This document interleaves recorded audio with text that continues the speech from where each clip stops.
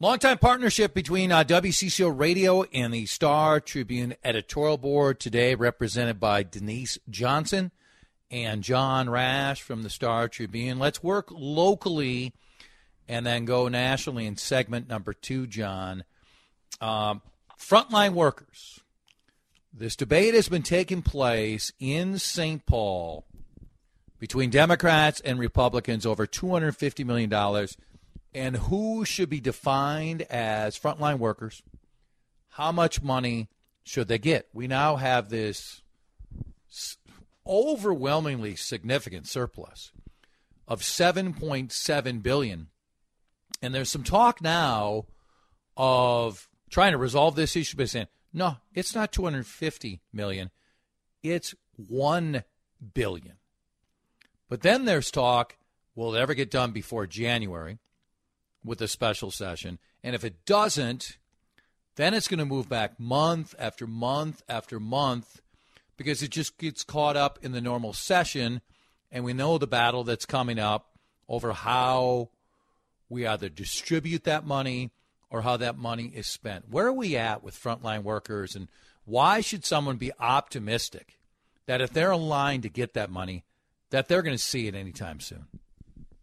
They should be optimistic because the surplus should be able to grease the skids. It's often when there's a deficit or not enough money to go around that there are significant challenges at the legislature if they're not able to figure out how to reward these well-deserving individuals, and that's part of the definition is who is going to come under that umbrella, then they're really going to have a hard time on the other major issues in the regular session. So my sense is with the budget forecast, with the significant surplus that we have, they'll finally be able to work this out.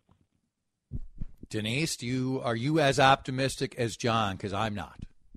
You're not optimistic. Well, I think that they should be able to first broaden the definition of what essential workers are. That's what they've been doing a lot of arguing about.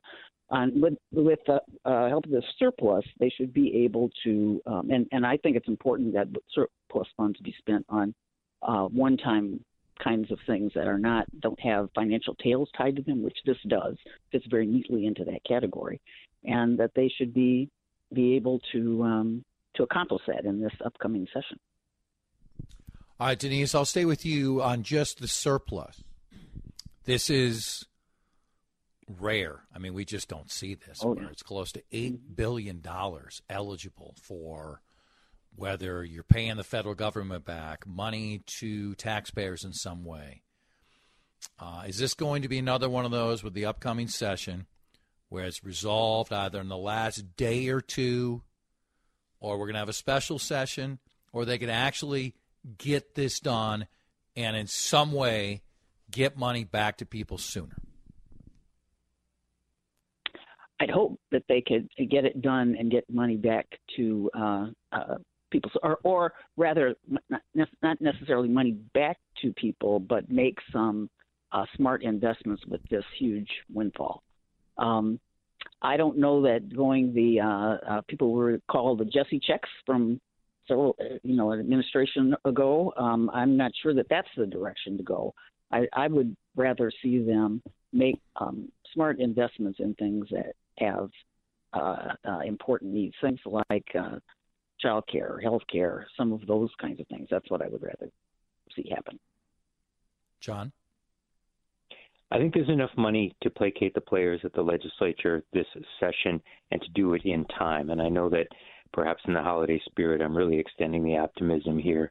But I think that, there are different constituencies between and within the parties, but there probably is enough money to make wise investments, as Denise mentions, and to return some of it to taxpayers and to help out with tax relief for certain businesses. So my sense is that going into an election year when many will want to campaign, that there will be added incentive as well, that they don't go deep into the summer with special sessions. So they'll probably be able to come to some kind of an accord, especially with so much in the till this year. John, let's talk about your editorial today about vaccines and air travel. And your belief, the editorial board's belief, that individuals, if they're going to travel, should be vaccinated. Expand on that. We would not be the only nation that has done this, and we are facing a significant outbreak worldwide. And you just look at the headlines from across the pond in the UK. The US certainly has many, many challenges as well.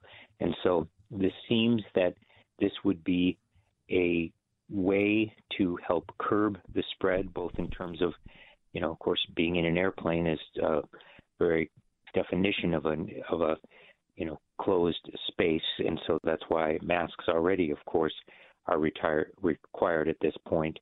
And that it might be a way to keep the new variant as well as even newer unknown variants from rocketing around the world. So this seems to be a smart and more safe and hopefully efficacious attempt at trying to curb the virus. Of course, it's never going to be popular. No one is glad that we're going through this and the draconian steps that need to be taken. But the only way to truly end the pandemic is to stop it at all these sources. And so this is why we have weighed in accordingly. Denise, expand on that. And then on the next part of this, is it realistic? Is this going to happen? I think it should. It is an extension of some of the precautions that they're taking with air travel and being in the airport. Anyway, the other thing is that there are most airports now have some form of rapid testing that you can do in order, and some countries, as you know, require that before you can even get on the plane. Given the fact that we are having increased rates of COVID, the variants, both variants included, it really is important for us to be vaccinated when we travel. Let's pause right here. Take a break, come back, and we'll talk about what is taking place with Mark Meadows, held in contempt, first member of Congress held in contempt since 1832, how we reached this point, and what it means moving forward. He's playing politics with the Star Tribune editorial board today with John Rash and Denise Johnson. Chad Hartman here on News Talk 830 WCCO. More playing politics with the Star Tribune editorial board, John Rash and Denise Johnson here. Just to put this in perspective, the last congressman held in contempt, present, in a former congressman in this case, then Chief of Staff Mark Meadows for President Trump, 1832. Mark Meadows had turned over, John, a great deal of information, thousands and thousands of pages, including the text that we've been talking about. And Mark Meadows initially had agreed. His book comes out where he says basically the president was tested positive and traveled to Minnesota, was a part of the first debate with Joe Biden. And then when Donald Trump said it was fake news, and Mark Meadows comes out, John, in a very unique way, basically says his own book is fake news. He is unwilling to testify over the information he's provided. I think the three of us would agree, a chief of staff certainly has a significant contention on executive privilege, unlike Steve Bannon. But, John, when you provide the information, the executive privilege ends. So where's this going to go? The Bannon trial is not scheduled for June. So then if it even gets to scheduling a trial with Meadows, it's August, it's September. What really is going to happen here? Well, when you look at the transcendent trends of this event and the aftermath, I think the episode involving Mark Meadows is very telling. You really know that the former president has complete sway over a significant swath of his party when you get the former chief of staff to, in effect, say he was misquoted in his own autobiography in a book that he wrote in terms of the fake news comment that the president had after it came out. And you also have a dynamic where Mark Meadows was for a long time a member of Congress. It should not be forgotten, no matter how much they want to erase the memories of it, that members of Congress' lives were threatened. Their colleagues' lives were threatened directly by this event. And as we know, tragically, several people lost their lives during the assault on the Capitol on January 6th. And so for all of those Republicans, all but two, including the 4 Minnesota Republican representatives, Representatives Emmer, Fischbach, Stauber, and Hagedorn, who vote to not hold him in contempt, they're complicit in not getting to the bottom of an attack on the nation's capital, the citadel of democracy, and a place, again, where their colleagues' lives were directly threatened. And so it really shows, why PolitiFact just this week named their 2021 Lie of the Year the narrative around the events of January 6, 2021, in terms of just how distorted it has become and how deeply that is rooted among many Republicans who now are buying the president's false version of what happened as opposed to the real version that's reflected in Mark Meadows' released text and other testimony that Capitol Hill is finding out right now. Denise, here's another part of the story, and it stood out, I think, to a lot of us. A couple nights ago, when the Vice Chair, Liz Cheney, read texts, which, again, Mark Meadows turned over, by the way, on his own personal cell phone, by the way. I think we did have a little bit of controversy with Hillary Clinton and her own personal phone and email, but this is on Meadows' personal cell phone. There was a lot of talk about texts from Don Jr. and Sean Hannity and Laura Ingraham and Brian Kilmeade. And they named them. But then we also see a text that is from a lawmaker to Meadows. And it says this, and it's on November 4th. It's the day after the election, Denise. Here's an aggressive strategy. Why can't the states of Georgia, North Carolina, Pennsylvania, and other R-controlled state houses declare that this is BS, where Biden is winning, where conflicts and election not called that night, and just send their own electors to vote and have it go to the Supreme Court? First of all, that is staggering and stunning that a member of Congress would say, the will of the people are irrelevant, so find your own electors. We can't imagine that our country would have done that 2-3 years ago. But Denise, I'll say this. If you're naming Donald Trump Jr. and Hannity and the other names, why shouldn't we know which member of Congress sent this email to Mark Meadows? We should know. And it should not be surprising, as you were talking about what unfolded there. Sounds very similar to what the former president was saying when he was talking to attorneys general about, or to election officials about needing an additional. All I need is 11,000 votes. I mean, it's a similar kind of violation of the public trust in my view. And also those texts were very, I thought, very damning, particularly considering that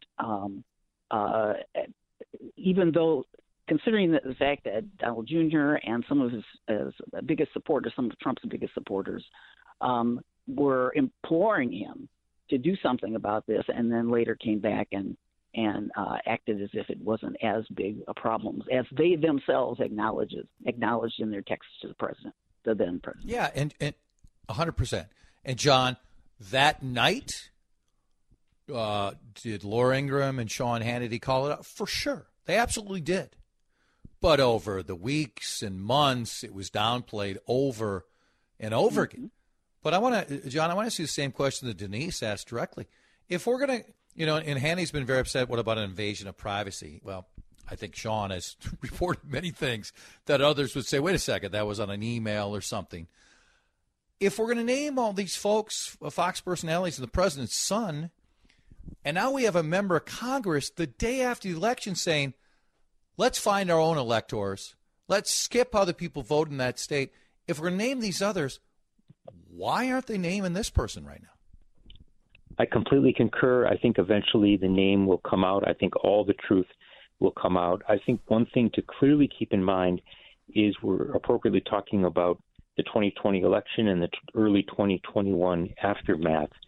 In the months hence, there have been multiple moves by Republican-controlled states to make what they were trying to do or alluding in some of these texts actually be more easy to happen. And so the concern doesn't stop that the country's democracy dodged a complete constitutional crisis. It may be setting up for a more profound one in an upcoming presidential election, which again may include former President Trump. So I think that voters have to be extraordinarily vigilant, regardless of whatever party affiliation they historically have had. We have a democracy. It's very precious, and it won't last unless we protect it. And right now, the moves that have been made in many states are to do just the opposite, and this should alarm the entire country. Thanks to both of you. I appreciate the conversation. We'll look forward to it next week. Thank you, Chad. Thank you, Chad. John Rash and Denise Johnson. Among the texts coming in, Trump is not president. Yeah, January 6th is still prominent. And by the way, Donald Trump believes he's still president. So if he wasn't in the news, if he wasn't making news himself every single day, we wouldn't be talking about him. But guess what? He's in the news, and his own chief of staff wrote a book and turned over documents. So, yes, he is. How about an investigation into burning the police station? Oh, like we haven't had people look at that? Like we haven't had folks arrested? Like this show didn't call that out on a regular basis? To compare the two is utter nonsense. I hope people are smarter than that. And it's indefensible what the city officials did in not protecting the police department and not being prepared. But to compare that to overthrow an election, please tell me you're smarter than that. Let's go to CBS and Adam coming up.